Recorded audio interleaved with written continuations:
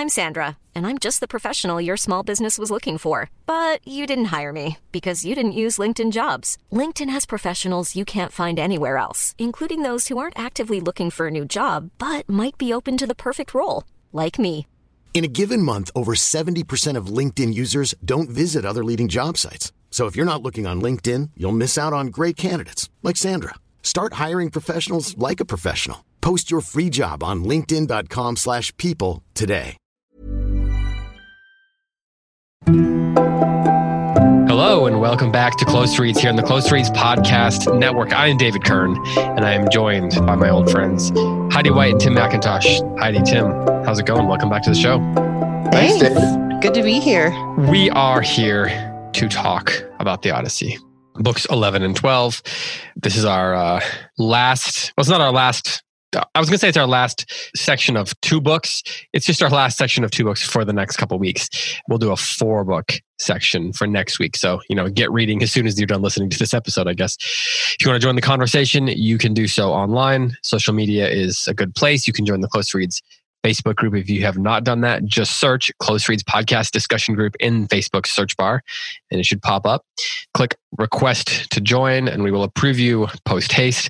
You can, of course, also follow us on Instagram and Twitter at Close Reads Pods. You can sign up for the Close Reads newsletter at closereads.substack.com or you can email us at closereadspodcasts@gmail.com. Like I said, we're here to discuss the Odyssey, but we also, little inside baseball here, we also are going to be recording a bonus episode today after this for those of you who are Patreon supporters.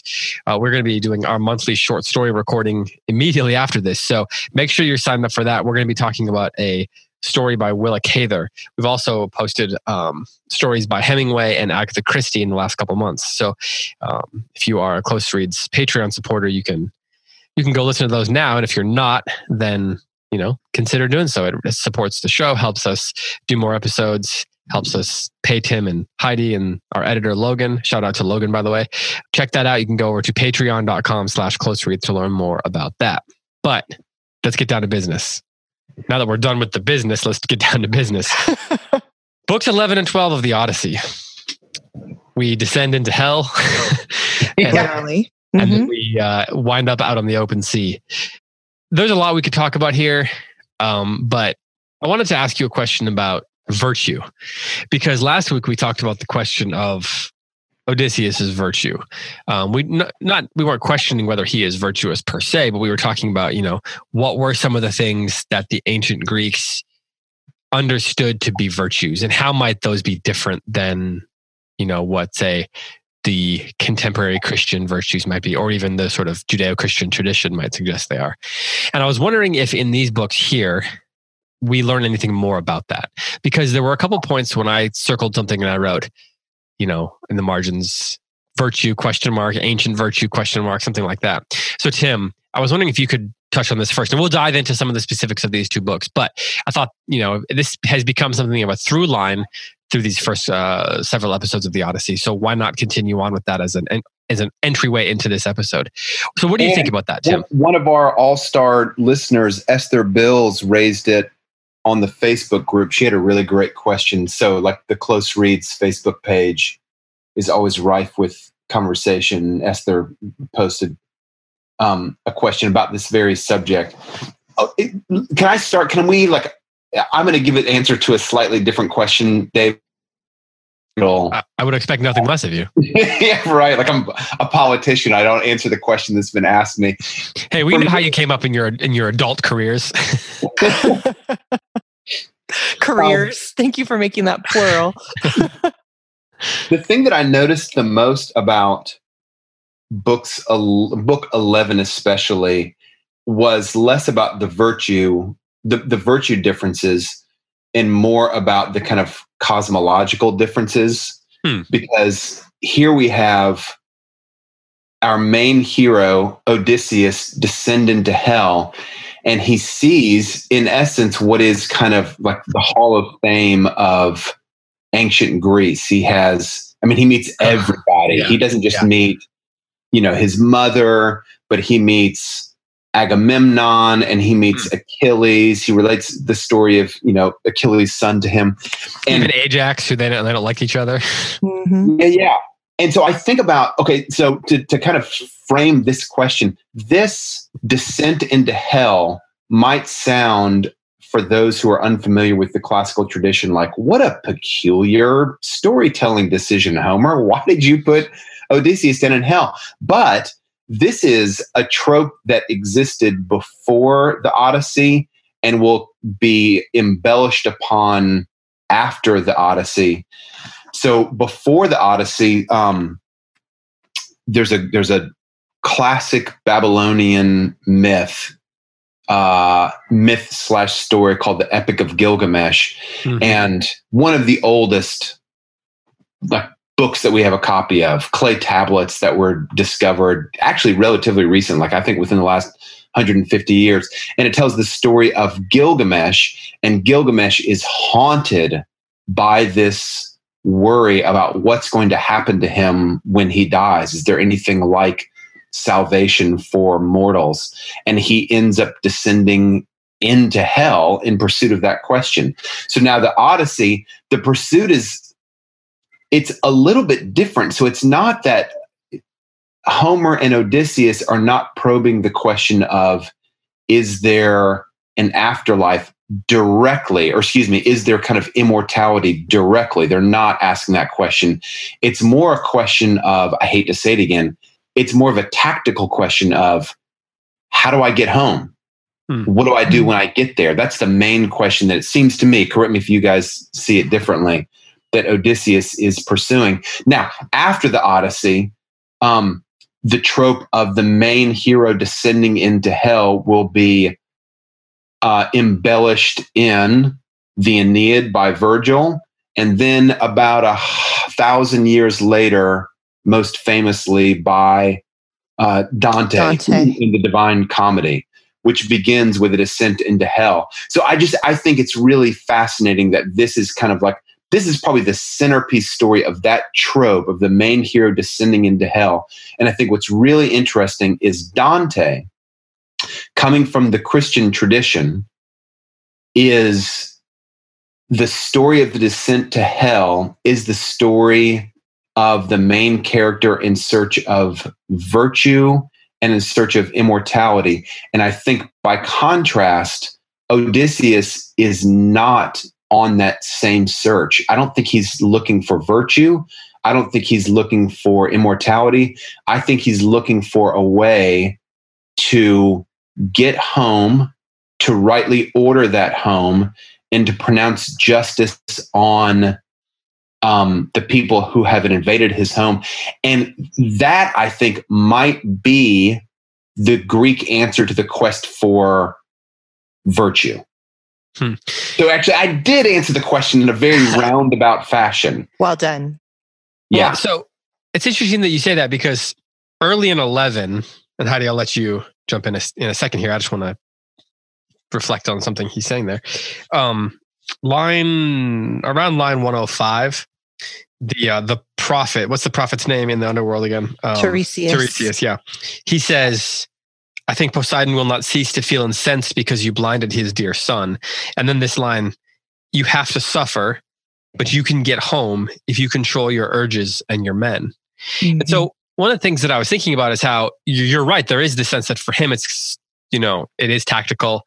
The mission to the underworld is sort of tactical. And everyone's constantly giving him advice on how to go about accomplishing his ultimate mission, his ultimate goal, giving him even tactical advice, right?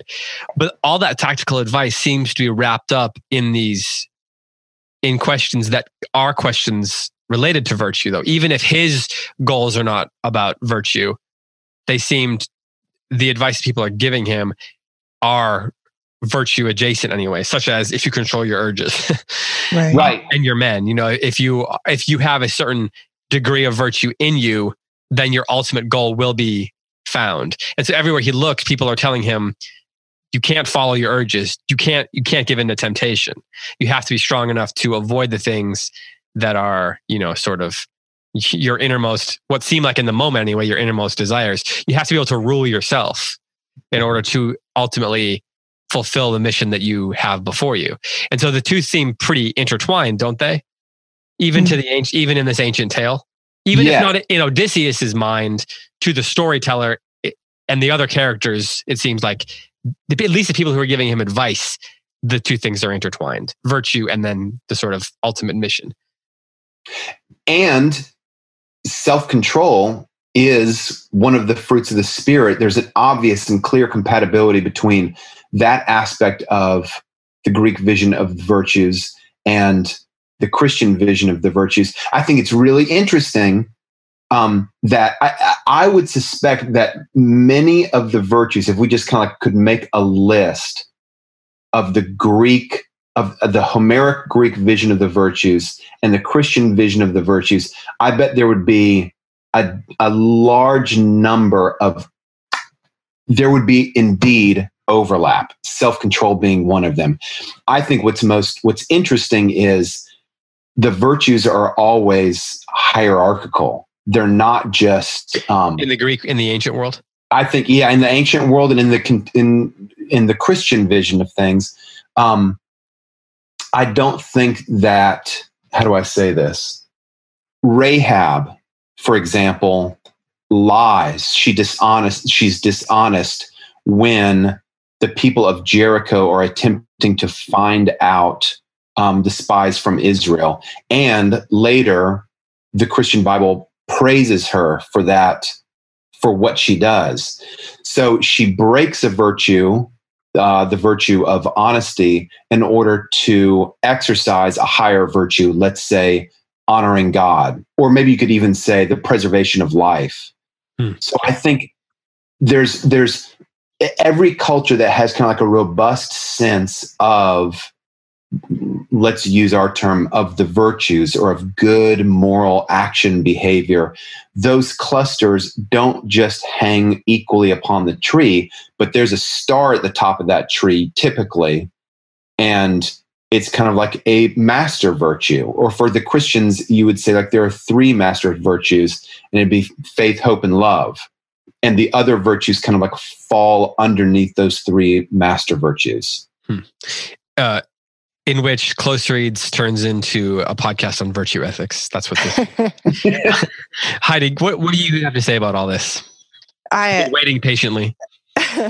I'm so interested. I love this. I think, to go along with what both of you have said, that this center portion, this is the chronological, or not the chronological center, but it's not the chronology is all strange in this book, but this is in terms of the number center, of books, like in terms of yes, I guess so. The length, in terms of the length of the Odyssey, these two books are right in the middle, and that's always important. And that's when Aeneas goes into the underworld, also in the Aeneid. And so I'm in this unique position right now in which I'm reading the Odyssey for Close Reads. I'm teaching the Iliad to high schoolers for the school year. And then I'm also reading the Aeneid for the apprenticeship. So I'm reading all three of the big epics at the same time. So I have a lot of opportunity to compare. To get confused. To tie threads together. So I'm thinking, as you guys are talking, that for Odysseus, I think he does display great virtue. I agree with Tim that there's a tactical choice here that he's making. He's not on a journey of the soul like Dante is, to your point, Tim. But his virtue is that even though Odysseus, as we've been talking about over these weeks, is more than a man in many ways, he does continually, even in this portion, reject the immortality that is offered to him by the deathless gods for the sake of going home. He's continually saying, no, I know that I may have kind of these manly Greek heroic virtues more than a man. He accepts that. He owns that. He's not like, oh no, I'm just a guy. Like, he knows that he is in many ways more than the regular man. But he keeps rejecting the destiny of the demigod in order to go home for Penelope, for Ithaca, for Telemachus, for this like unified life of an earthly man. And if you look at the other epics, say Gilgamesh fails He just flat out fails to win immortality. Achilles actually rejects home. He rejects being a regular guy. He knows he has to choose. He has two fates. He's the only one in mythology who ever gets to choose between two fates. And he rejects being an ordinary man, and he chooses glory. And Aeneas actually loses his home, and he must, throughout the entire Aeneid, sublimate any personal desires in order to do his duty. He doesn't want, we never know what Aeneas wants. He just has to do what the gods tell him to do. But Odysseus, however, I think in these two center books and for the rest of the epic, he comes the closest to fulfilling the Christian ideal of any kind of pre-Christian mythology or epic that's written in the future, because he unifies his glory and his home, and he rejects any attempt to overreach himself because of his great love for his family. So I think that's what we see here in these center books. Heidi, yes. I had a conversation with our mutual friend, Rudy Reidelhuber, when I was driving home from Santa Fe. And oh man, I almost— Shout out to Rudy. Yeah. And it's going to be a double shout out, because he has this kind of vision of the Odyssey as kind of— I don't want to misrepresent Rudy because it's such a sophisticated, thoughtful view. I was like, man, maybe David could let us bring Rudy on to do a Patreon episode. But it's exactly what you said, Heidi. There's this kind of sense that the bridegroom, who for Christians is Christ, and for the Greeks is Odysseus, the bridegroom is estranged from his home.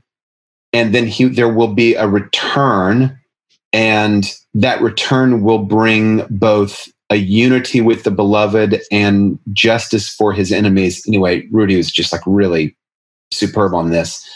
So all that to say, yeah, absolutely, Heidi. We're going to start to see, especially when Odysseus returns home after book 12, when he kind of like turns his ships toward home. We're going to start to see this sort of the allegorical aspects of the Odyssey really start to kind of, for me, match up with this sense of God returning to be with his beloved. And I think the similarities in those two stories is remarkable. I feel like I have been playing up the dissimilarities between the Homeric Greek vision of the virtues and the Christian vision of the virtues, because I am keen to maybe to help readers not paste a Christian virtue onto Homer, because it is so tempting to do that. It's so tempting to do that with every sort of like ancient piece of literature. And I am just keen to kind of like highlight the differences, and maybe I'm highlighting the differences a little bit too much. You guys should tell me. No, I think what we're trying to say, and I don't want to put words in your mouth. I'll just say what I'm trying to say, is this, that we cannot come in and use our faith as some kind of literary criticism. But what I love about the Odyssey is that it prefigures exactly what you're saying. In every way, it is an allegory of the gospel, the faithful wife waiting at home to be rescued by the king who is going to return and slay the suitors, the dangers that are besetting them, and restore the kingdom. And it's a remarkable thing that was written before our faith, before Jesus came. And that speaks, I think, to these echoes of eternity that have gone throughout human history. And that, I think, is the proper way to see, or a proper way to see, Odysseus as this great and mighty king who is a precursor to Christ. When Christ comes, he fulfills then in truth these threads that are thrown out in pagan literature before him. And they don't even mean to be prophetic. They're not trying to. They just do. They just are, because those things, eternity is written in our hearts, as Scripture tells us. And so whenever we write a great story, it's going to echo the story of the world, which is creation groaning to be saved. You can probably hear, I'm speaking to David and maybe our listeners, you can probably hear in what Heidi is saying and what I'm saying, there's a couple of different ways that you can think about how one's Christian faith ought to influence one's reading of a book. And I am with Heidi. I think it's part of the reason we find ourselves agreeing so often on the show is because I think I belong to the same school as you, Heidi. And I'm going to say we kind of come from the C.S. Lewis school. So yes, you guys know Experiment in Criticism. Basically, I'm gonna give a very short, hopefully accurate articulation of what Lewis argues in that book. Basically, Good Lewis luck. He argues a lot in that book. there is. But I think he tries to highlight two main kind of ways of reading a book. Okay, one of them I think is the way that Heidi and I think David and I would all recommend, which is you let the book speak for itself. It kind of creates its own world, and it creates within that world rules for the characters and a reality that they have to live by. Now, those worlds are very often closely tied.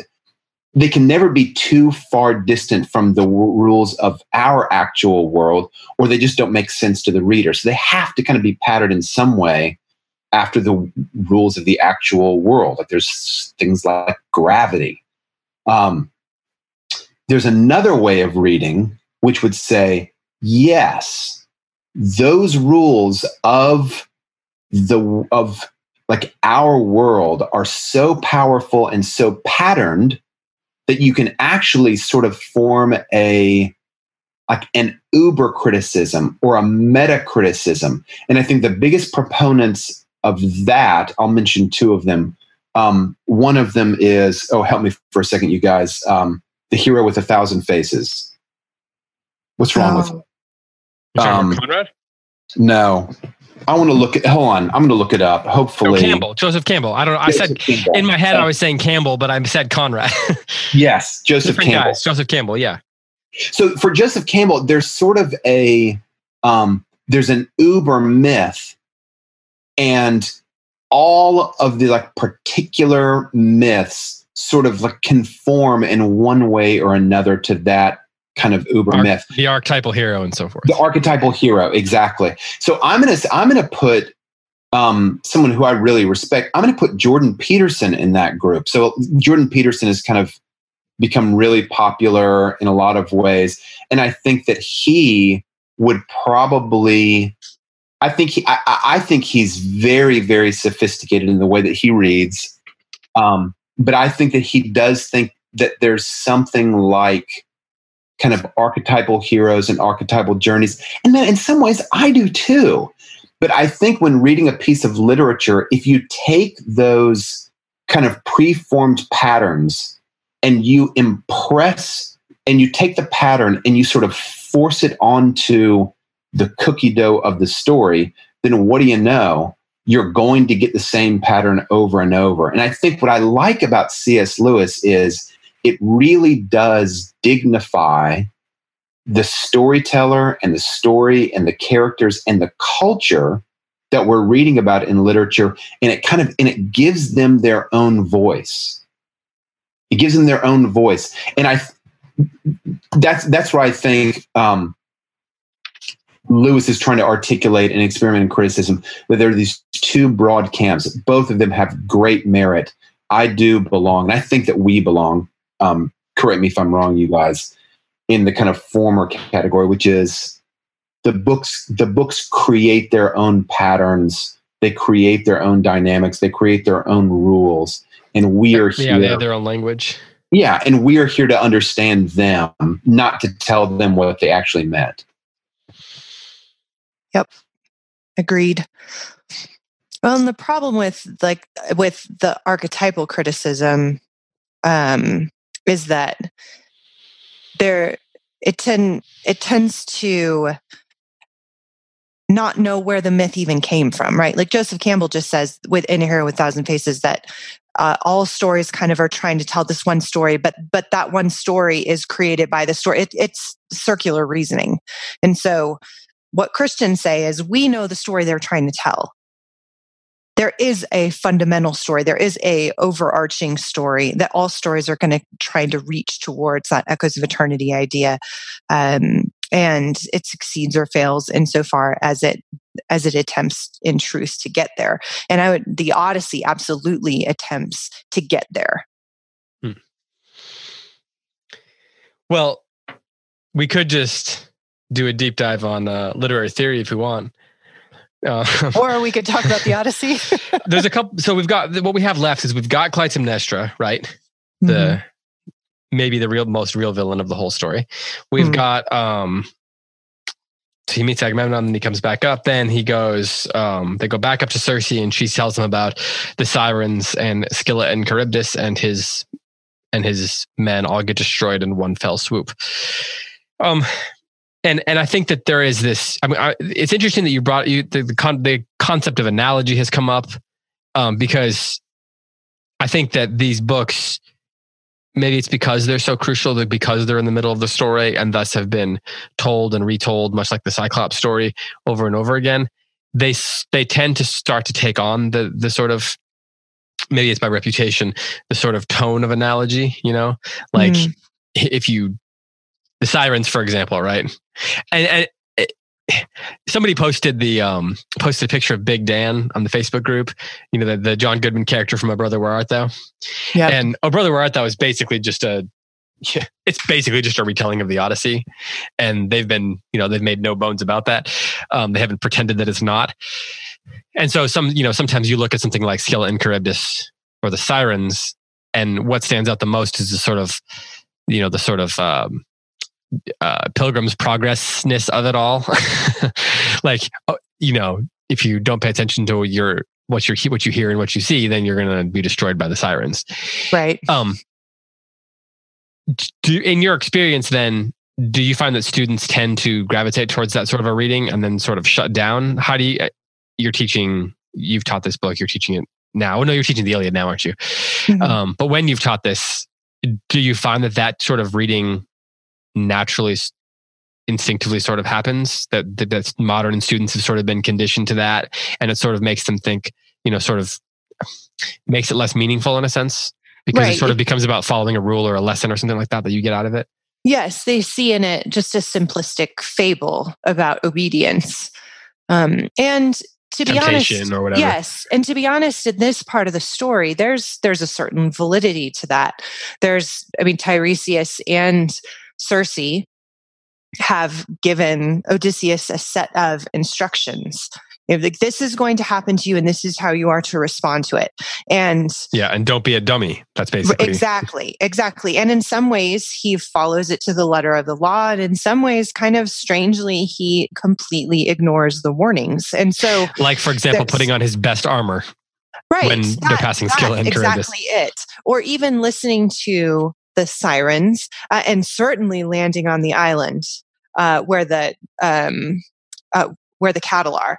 And so, and there is a kind of a sense in which any thoughtful reader is going to encounter, particularly the cattle part of the story, and wonder exactly what we talked about last week. Is Odysseus spinning this tale in telling it to Arete and Alcinous in the banqueting hall? And there's some evidence, even in the text, that he's not telling the whole truth about that. So, this, one of my favorite bits is when all of a sudden he's like, no, I know this because Clytemnestra told me. Calypso told me and Hermes told her. He has that little aside. And I imagine everybody who's watching him looking at him like, how do you know this? How do you know that? No. Trust me. I was told. Yep. I told that. The gods told me, which in some ways I look at that as like a writer, and I think Homer's a genius because he's thinking to himself, how would Odysseus know this? I have to explain to his audience in some way how Odysseus knows something that he couldn't possibly know. So, or he's just making it. So so there's a lot of question marks here. And so that question of, can this part of the Odyssey be reduced to a fable? It can, but it probably shouldn't. There is a do this and don't do that, and Odysseus sometimes obeys and sometimes doesn't. But I think if you're going to miss a lot, particularly about the character of our hero, if you just look at it as this kind of series of fables and obedience to the gods.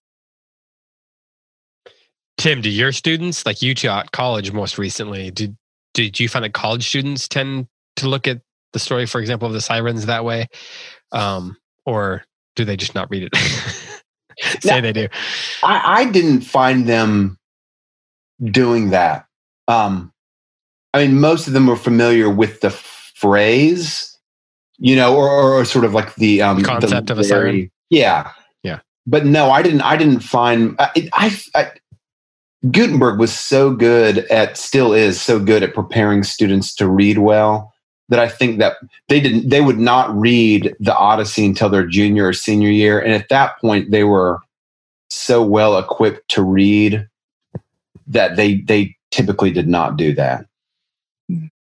My younger students, I don't remember that happening, but I would think that when I taught high school, they would be more inclined to do that. But then again, I don't remember anybody kind of like playing up the sirens as this moral fable in waiting. Why do you think that the Sirens chapter, we get the Sirens, Scylla and Charybdis, and what's the island? The Cow Island? Helios. Yeah. We get all that jammed into one book, which I find interesting. And right in the middle of the book, as Heidi mentioned earlier, it's book 12 in an epic poem that has 24 books.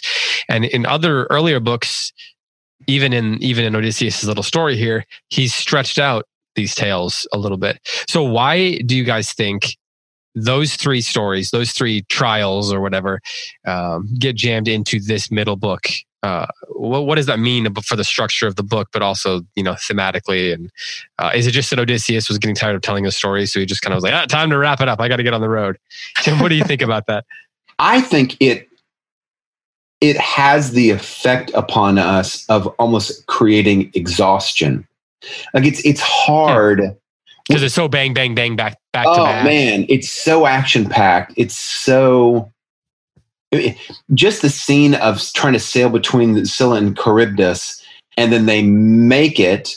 They are starving to death. They violate the sun god's whatever Tiresias' order about not eating the cattle. They're blown back out to sea. The ship is destroyed. Some of the men again are eaten by Scylla and Charybdis. It's just one thing after the other. And I think it's really hard to convey to a reader what exhaustion feels like. Like you can convey to a reader what a battle scene feels like, like a really capable writer, and Homer in the Iliad there's none more capable, can make you feel like you're there. But exhaustion is different because exhaustion is sort of a depletion of resources, not an activity. So I wonder if all of this action is packed so densely in to really convey how tired, how exhausted and depleted our hero is. Yeah, I think that comes through for sure in these books. And we also have to feel the weight of Odysseus's great sufferings before. I think this is another way of saying what you just said, Tim, that this is like the bottleneck of the story. This is there's so much pressure on Odysseus in the story that he's telling, because we're always remembering he's telling a story in order to get this sympathy and help for this last leg of his journey. He's one leg away from home, and everything depends on enlisting the sympathy of Alcinous and Arete right now.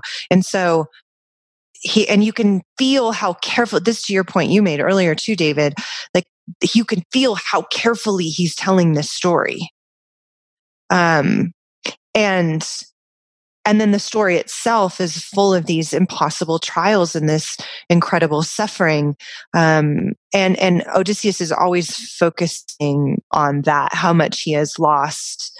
And it doesn't feel, people read this, and people read this section of the Odyssey, books 9 through 12. This is what people read in, say, college, their, overview of world literature class. They read the Odyssey books 9 through 12, and they think of it as this great adventure story. But that's not how Odysseus is telling it. Odysseus is telling it as a record of his manifestly horrendous sufferings, and all he wants is their help to get home. Heidi, that's such a great point. You reminded me, that this is not a story told in a vacuum around the fire to strangers. This is a story told with intent, that Odysseus is trying to solicit the help of people who can actually get him back on the road, on the sea. He's trying to draw empathy. Yeah. Yes. Well, and just how tactically, Tim keeps using that word, and actually Homer uses that word. Odysseus, the great tactician. Even something as simple as he's telling the story of his visit to the underworld in book 11, and he begins with Tiresias, and then, because that part of the story has to be told, and then he goes straight to his mother and a list of great noble women.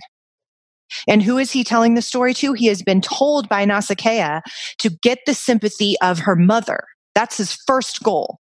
You get my mom on your side and everything will be fine. So he tells this story by, here's Tiresias, I got to get the prophecy in there. And then I'm going to tell of all these great and noble women, beloved by the gods, who gave birth to heroes and who were strong and mighty. And that's that's what he leads with in the presence of this strong, mighty, great, noble lady whose sympathy he's trying to enlist. There's this great point. I was thinking a lot while reading this time. This is related to what you're saying, but it might take me a minute to get back around there, or we can move on, I guess. I was noticing reading book 12 in particular, but I think he does it through the whole of his little retelling of his journeys here I'm doing bad with names today. The Phaeacians. There's this sort of bittersweet sense of nostalgia and longing and things like that in the story. For example, in book 12, there's that bit where he says that sweet sleep melted from my eyes. I rushed back to the ship beside the shore. And when I was close, the meaty smell of cooking enfolded me. I groaned, and then he talks to the gods. And I was thinking about how there's this sort of constant dichotomy being brought up, or this contrast between what I would, for lack of a better word, I would call the pleasures, the sweet sleep, which is a phrase that's he uses over and over and over again, or at least in her translation, Emily Wilson does. And I actually like that she repeats that.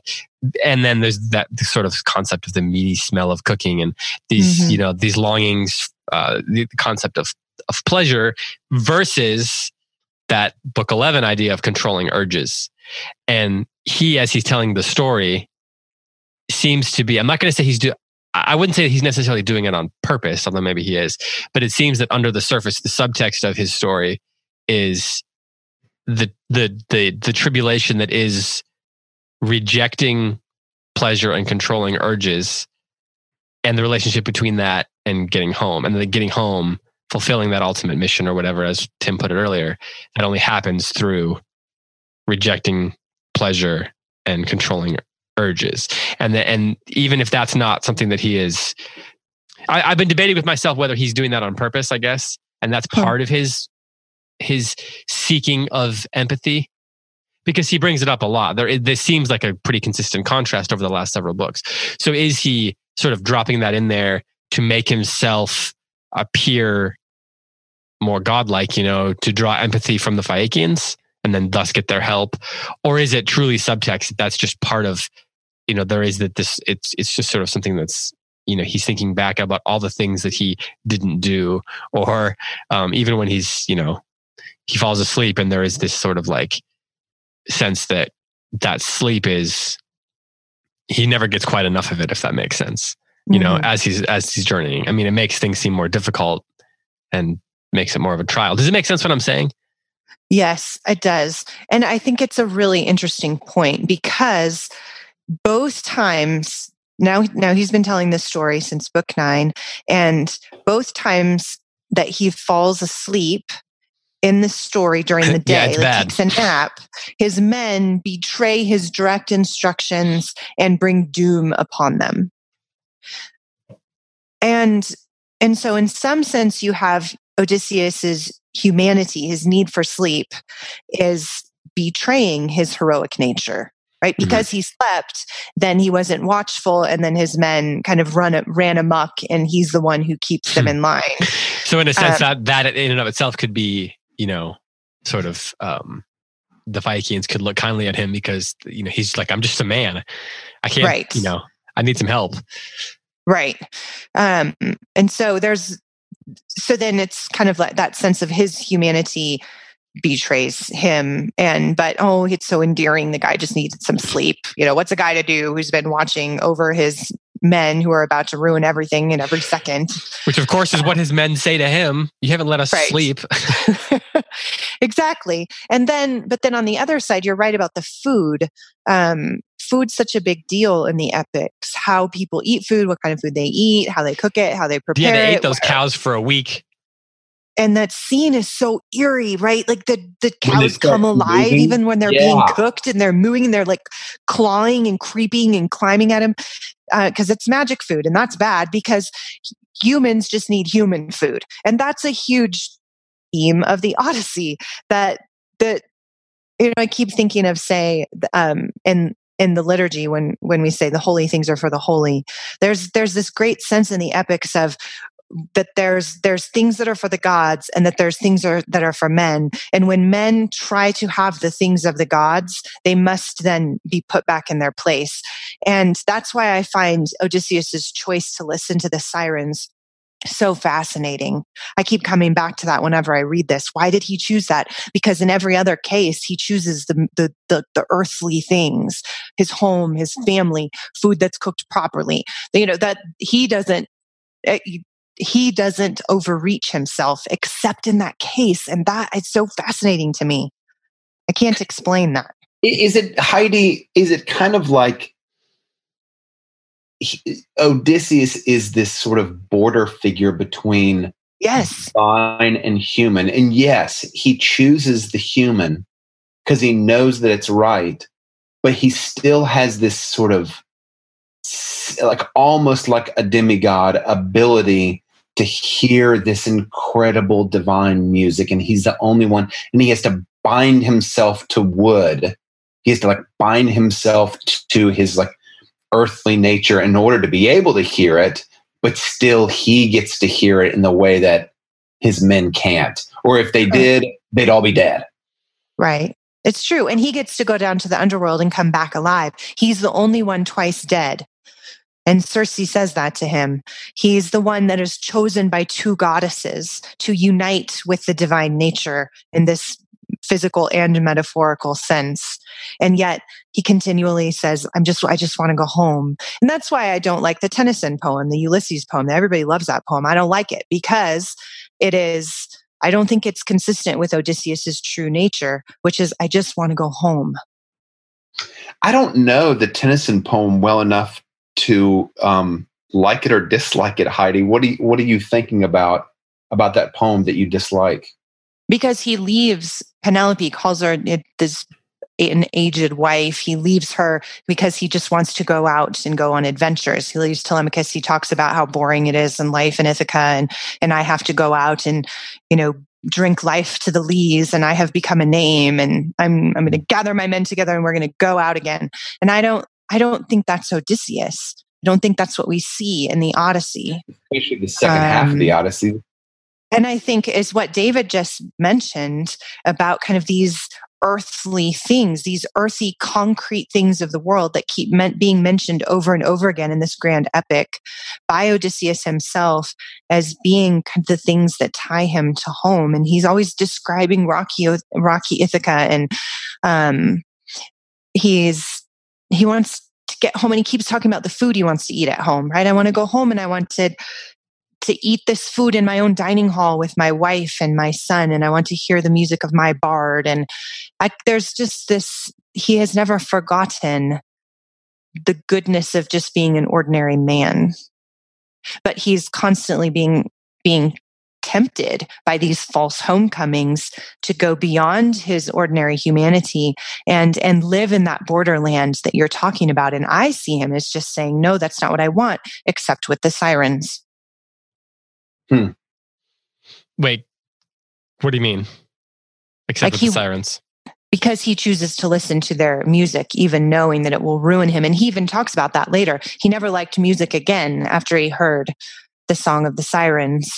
But that's kind of the moment that he seems to not reject being an ordinary man, but he seems to kind of say, okay, I know I can handle it. My men can't handle it, but I can.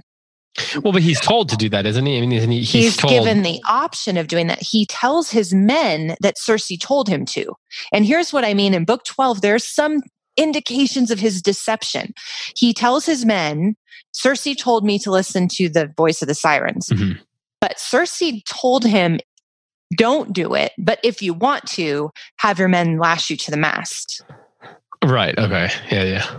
She gives him the option. Heidi, why does the story of the sirens, Odysseus' kind of response to the sirens, different for you than sleeping with Calypso and with Circe? Because you could make the case that that's him kind of like stepping into this sort of demigod role. Is the difference that sleeping with Calypso and Circe was under compulsion? Right. It's a good question. And this is what I've been thinking. David's been thinking about this thing he just mentioned. This is the thing I've been thinking about. So the Circe interlude happens before Calypso, and he willingly stays with Circe for 1 year. And chronologically, not in the not when the books happen. Yeah. Yes, exactly. In the chronological unfolding of this story, Circe comes first, Calypso comes later. And so I'm wondering if this is in some ways the growth of Odysseus, because he does stay with Circe for a year, and it is his men who remind him it's time to go. And when he goes to Circe and says it's time to go, she's like, sure, go ahead. So at any point, and the implication is she would have let him go anytime, and he stayed with her. So but then with Calypso, it's very clear from the text that he never wants to be there. So, and she keeps him as a pet, right? And so what I'm wondering is if this is kind of the growth of Odysseus, and him listening to the sirens is, there's no judgment on it in the text, but it seems to me to be inconsistent with him and his constant choice to be an ordinary person over and over again. So I know I'm not expressing this very well, but I'm noticing it. And I'm definitely not I approach these books every time I read them, I get something new about them. I have more questions than answers. And so this is one of my questions in reading it this time is, why does he listen to the sirens when in every other case he seems to choose kind of those earthly things, those ordinary man things? Hey, while we're on this subject, Heidi and David, I hope that when we get like near the end of this book, I might make the case that Odysseus does not grow as a character. I don't. He's certainly not static, and I don't mean if I do argue, and I'm reluctant to argue because I don't know how many times I've been through the Odyssey, but I'm like you, Heidi. Every time I go through, especially when you're reading a book that's however like 2,700 years old, it's difficult and it's complicated. But in previous readings, I've thought, does he actually change, or is the reason the book is so fulfilling is because he acts like himself the whole time? And he doesn't like really learn that much. He just either gets to act like himself and triumph over his enemies, or he doesn't. So maybe when we get to the end of later in the book, we can raise that. We can raise that question. It's a good question. I think a very big, very good question. And it's when he gets back home, which we're going to get there. I can't wait for that. Lots of people think the second half of the Odyssey drags, but I love every minute of it. I agree. Because this is the mission he's been on the whole time. This is where he's headed. And now he's been born again, brought out of the realm of the dead. He goes through these great sufferings so that the prophet, and the prophecy is fulfilled. The prophecy from Polyphemus and from Tiresias and from Circe, all three of them tell him the same thing. You're going to get home and you're going to have lost all of your men, and you're going to find your home beset with dangers. And that's your homecoming is not going to be what you want it to be. And still, he's like, that's what I want to do anyway. I'm not staying with you goddesses. That's where I'm going there. I'm going home. What? So why do you think that the sirens then, we get, I don't know, less than 10 lines of the sirens. There's no description of them. He just talks about their melodious singing. Why do you think they are, them and the Cyclops are like the two things that are kind of like part of, everybody knows that in the Odyssey, there's the Cyclops and the sirens, right? Of all the sort of characters, even if you've never really read it, you know about that probably if you're familiar at all. Why did the sirens become such a staple of culture at large? Given we get 10 lines, there's no description. Literally no one dies from the sirens. The one thing they run into that no one dies. David, I think it's for the reason that you alluded to earlier.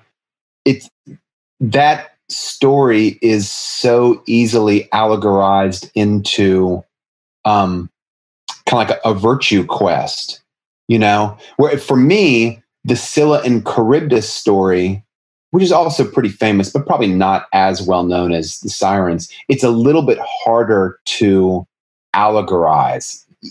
Maybe it's a way you can allegorize Scylla and Charybdis as a way of saying, choose the middle path. Wisdom is choosing the middle path between two great harms or something like that.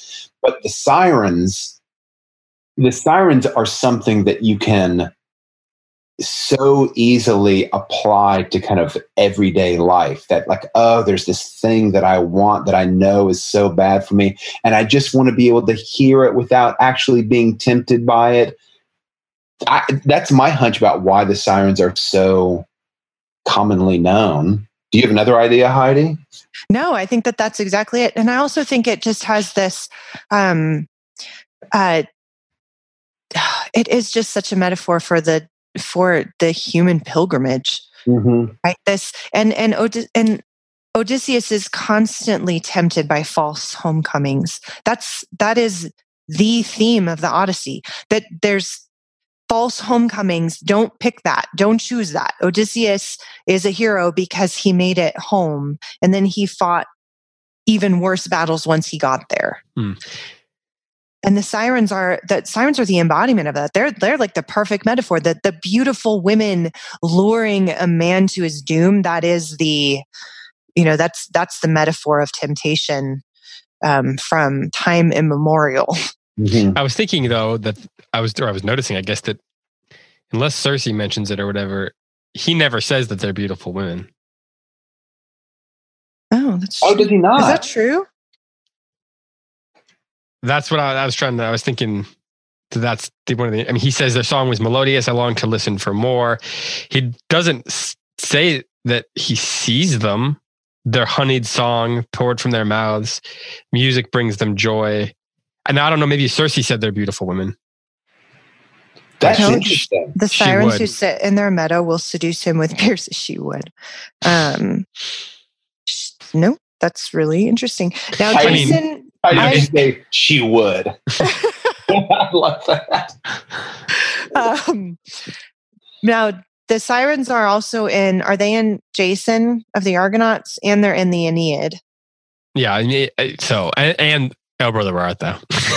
Of course. Well, and they're perfect. Actually, we love that movie at our house. Oh, yeah. It's a great movie. A lot of how my kids know the Odyssey is children's versions. And hey, have you guys seen that Robert Redford movie, The Natural? He plays this. Yeah. So have you ever thought about The Natural as the story of the Odyssey? I haven't. Not really. It's not as direct as Oh Brother, Where Art Thou? But I think it's the story of the Odyssey. There's this wonderful scene in which the owner of the team is trying to guess how, and he, I think, is the Cyclops character, is trying to guess how much change Robert Redford has in his pockets. And he looks at Robert Redford and he covers one eye and he kind of leans toward the camera and this one eye is bulging out. And he's trying to kind of like foresee how much Robert Redford has in his pockets. And yeah. And there are these women. So there's at the beginning, Glenn Close is Robert Redford's girlfriend and she stays at home and he goes out and launches his baseball career and he's attacked by a woman who's terrible for him. Is this Calypso? Maybe. He's kind of seduced by this other woman, famous 1980s blonde actress. I can't remember her name right now. Is she maybe Circe? And then he finally returns home to Glenn Close. It's a really good movie also. My family like adored watching that movie. My sister and I still kind of quote lines back and forth to each other. And I think it's telling of the Odyssey. Much better than the book, by the way. One of the rare occasions, in my opinion. Oh, really? I didn't even know it was a book. Oh, yeah. Yeah. Pretty famous book. Hey, I know we're probably like getting ready to go fairly soon. I have a question. My question is, what is the big deal with the cattle of Helios? So the opening lines of the whole book mention the sun god's cattle. Mm-hmm. And I think, so let me just read those lines. This is beginning in 7 of the opening book, book 1. He, Odysseus, failed to keep them safe, poor fools. They ate the sun god's cattle and the god kept them from home, et cetera, et cetera. And I just think, man, of all the different things that go wrong in the Odyssey, why does this one get banner headlines in the opening paragraph of the opening book? Do you guys have a notion of that? Am I missing something? That is the failure that he participates in. That's not something that happened to him. He's the subject, not the object here. Meaning he acquiesced to the killing of the cattle? Meaning that he, that the other sufferings that Odysseus went through, if you take his word for it within the story, actually were something that happened to him, right? Calypso takes him to... How is that? How would you say this is different? And in this case, he chose to land on... Oh, he let them go ahead and land on the island, and then he went to sleep. Yes. So he did it. And he was warned before. Inability to control his men. Yes. So, for example, with Polyphemus, he's an active participant in that, but he wasn't warned about that. That's something in many ways that happened to him. Right? Like Polyphemus knew that Odysseus was coming, but Odysseus didn't have any kind of prophecy that he was going to land there. But in this case, with the sun god's cattle, like he had the opportunity to steer by the island and he didn't. He landed there. He told the men, he did tell them, but he's responsible for what happened there in a way that he isn't with his other sufferings, if again you take his word for it. Like Scylla and Charybdis also. Yes. Yeah. Although that's the thing that Virgil and Dante blame him for, right? But that's not what the story blames him for. If you're talking about the terms of the story itself, it's the eating of the sun god's cattle that fulfills the prophecy of Polyphemus and Tiresias. I hate to keep harping on this, but I really do think I see the failure here as a failure of ability, not a failure of character, if that makes sense. I mean, when you're reading the story of the men, like wanting to eat the sun god's cattle, Odysseus is off in a way and he's just kind of exhausted and he lets down his guard for a moment and the men do what they're going to do, which he's warned them about. It's sort of like his failure is not that he was really lazy. I mean, he's totally, completely exhausted beyond like human capacity. And hungry. Hungry. He's starving. That's right. That's the other thing that Homer highlights is how hungry he is. And it's funny because Homer will like drive home with great dexterity the point of his hunger and his thirst and his exhaustion. And then when he slips up a little bit, Homer kind of pounces on him.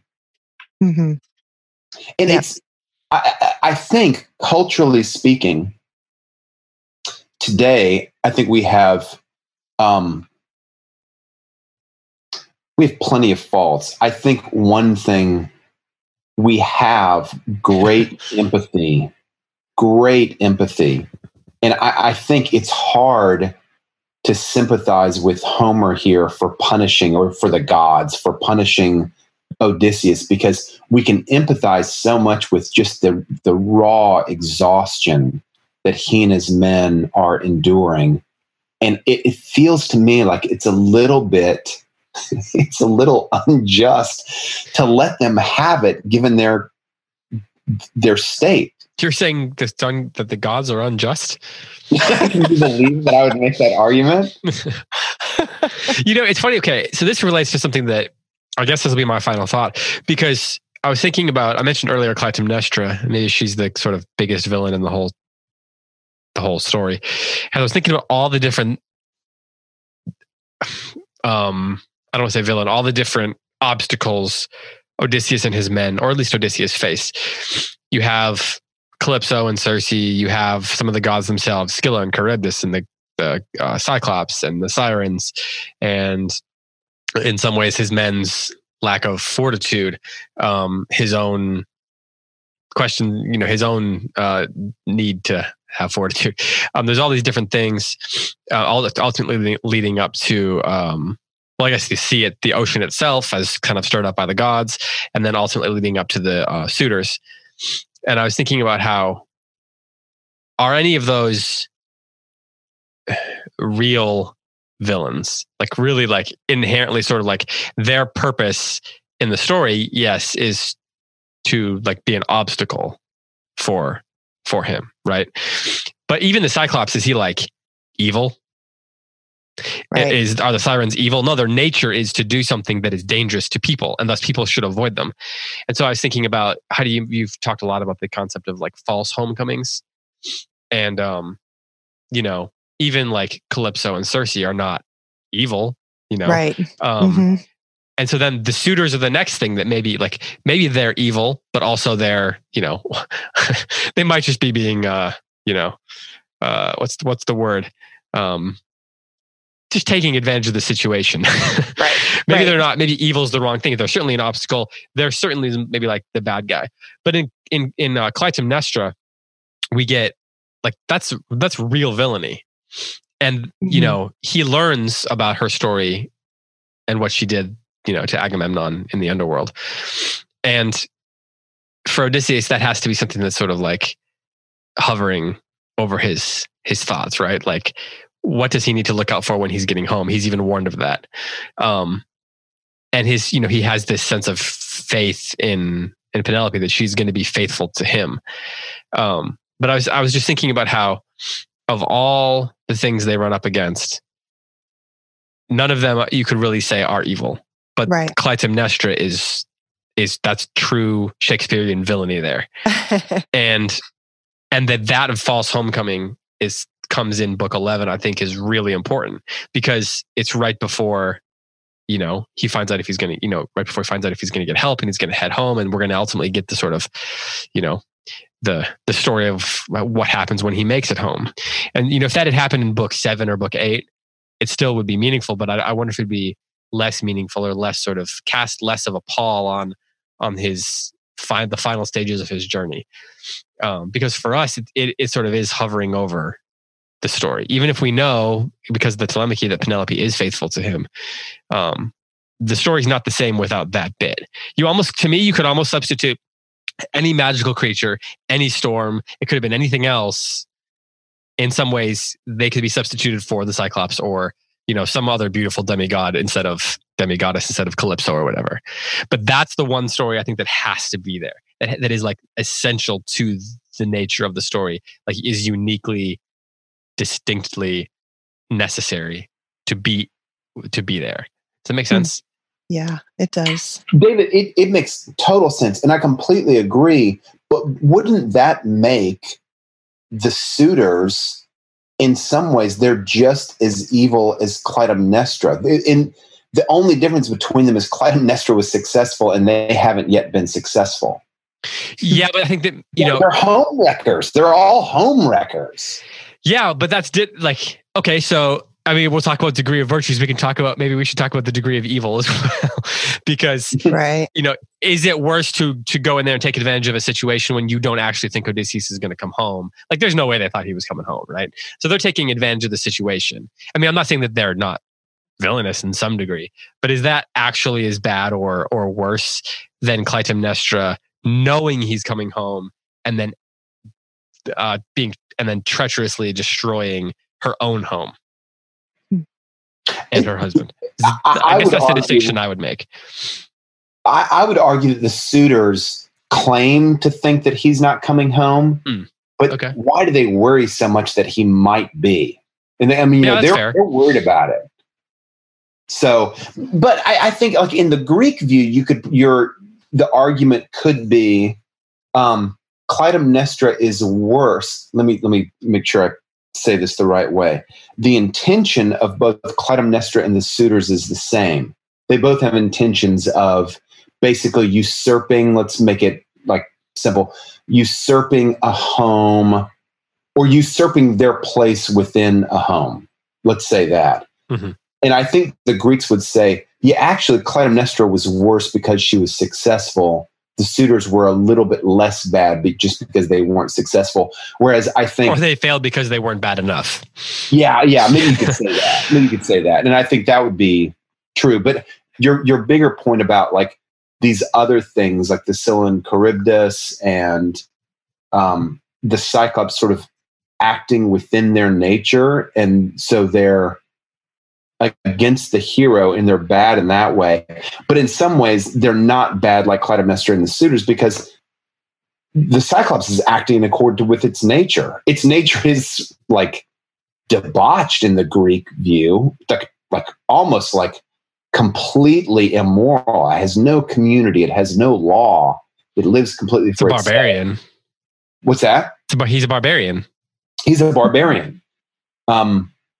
But he's kind of still just like acting in accord with his nature. Well, and like the sirens, that's the big one. That's when I started thinking about it because it talks about how their singing gave them pleasure or whatever, and they're just these creatures, whatever they are, women, whatever, and they're just, all they do is sing. It doesn't. You don't even get the sense that. I mean, are they anything worse than like a tornado, for example? Right. Like, I don't think so. Is there evil agency behind them? Like that their mission is to destroy things? Like, or are they a hurricane? Are they a tornado? Are they something they are sort of a force of nature? The conflict, a force of nature, a sort of confluence of circumstances such that it leads to the demise of people who do not avoid them, and do not, and therefore who do not listen to people who can warn about them. I don't know. I just found that really interesting, and the sirens coming. The book after we learn about what happened to what Clytemnestra did to Agamemnon. And I think it's important that Agamemnon, of all the Greek heroes to go home and get killed, it's Agamemnon, because he's the high king, right? Mm-hmm. And he is the one that goes home and is treacherously killed by his wife. I just find the formal structural place of that in the story to be really fascinating. Heidi, do you have any final thoughts? Well, yeah, I think to go along with what the two of you are discussing, the epics are, they're not fairy tales. They're not good embodied in a hero and evil embodied in a villain. That even these epic stories, and I've said this before, and this is my favorite thing about the epics, is that they have this grand scale to them.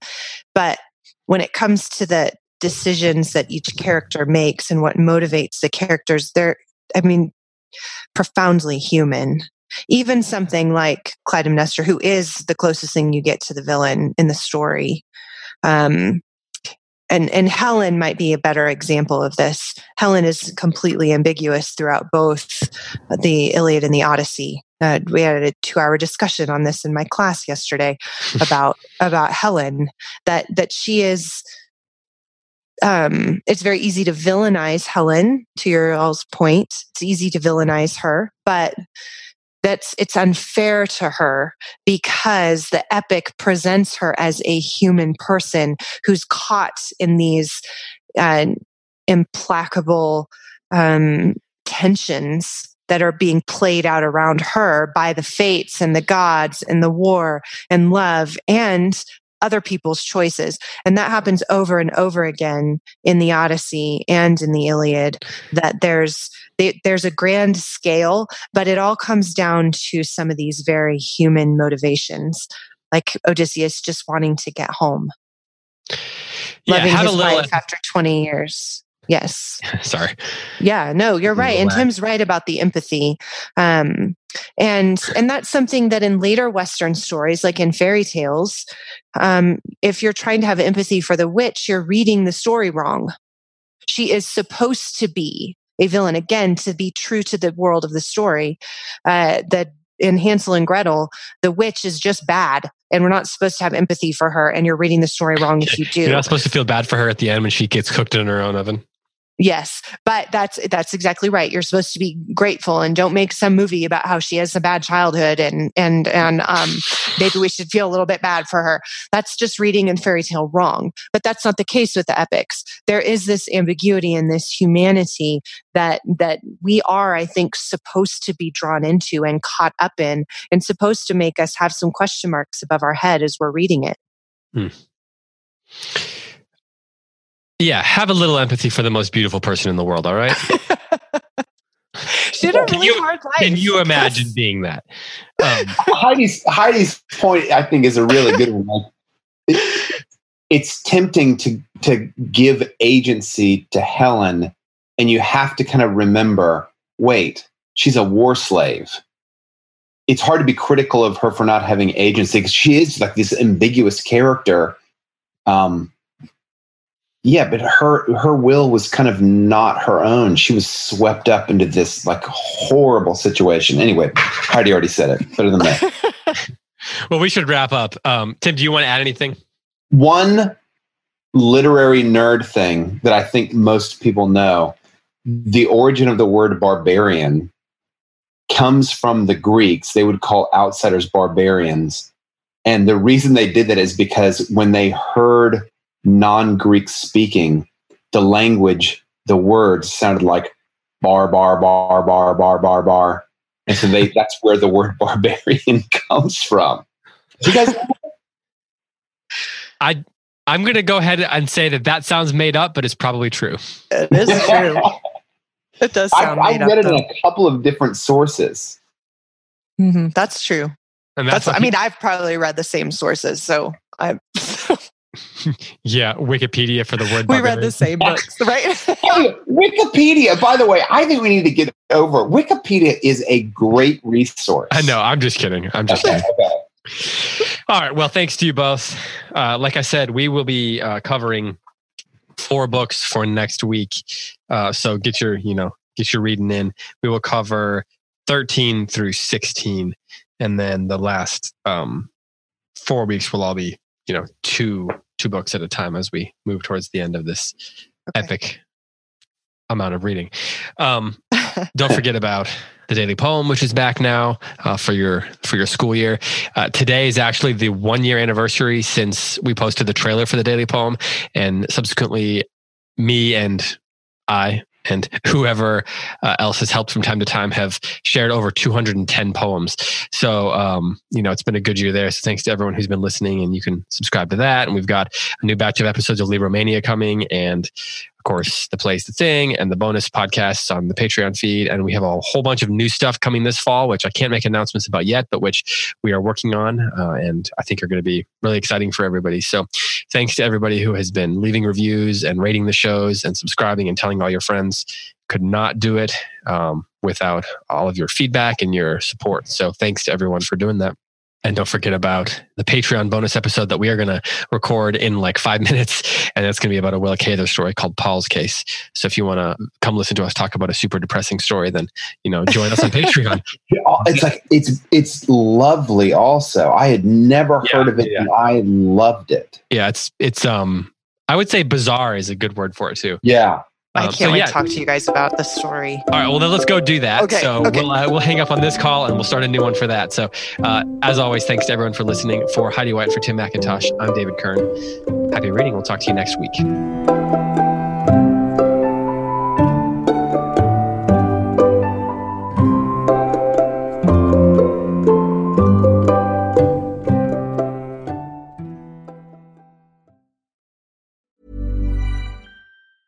Planning for your next trip? Elevate your travel style with Quince. Quince has all the jet-setting essentials you'll want for your next getaway, like European linen, premium luggage options, buttery soft Italian leather bags, and so much more. And is all priced at 50 to 80% less than similar brands. Plus, Quince only works with factories that use safe and ethical manufacturing practices. Pack your bags with high-quality essentials you'll be wearing for vacations to come with Quince. Go to quince.com/pack for free shipping and 365-day returns.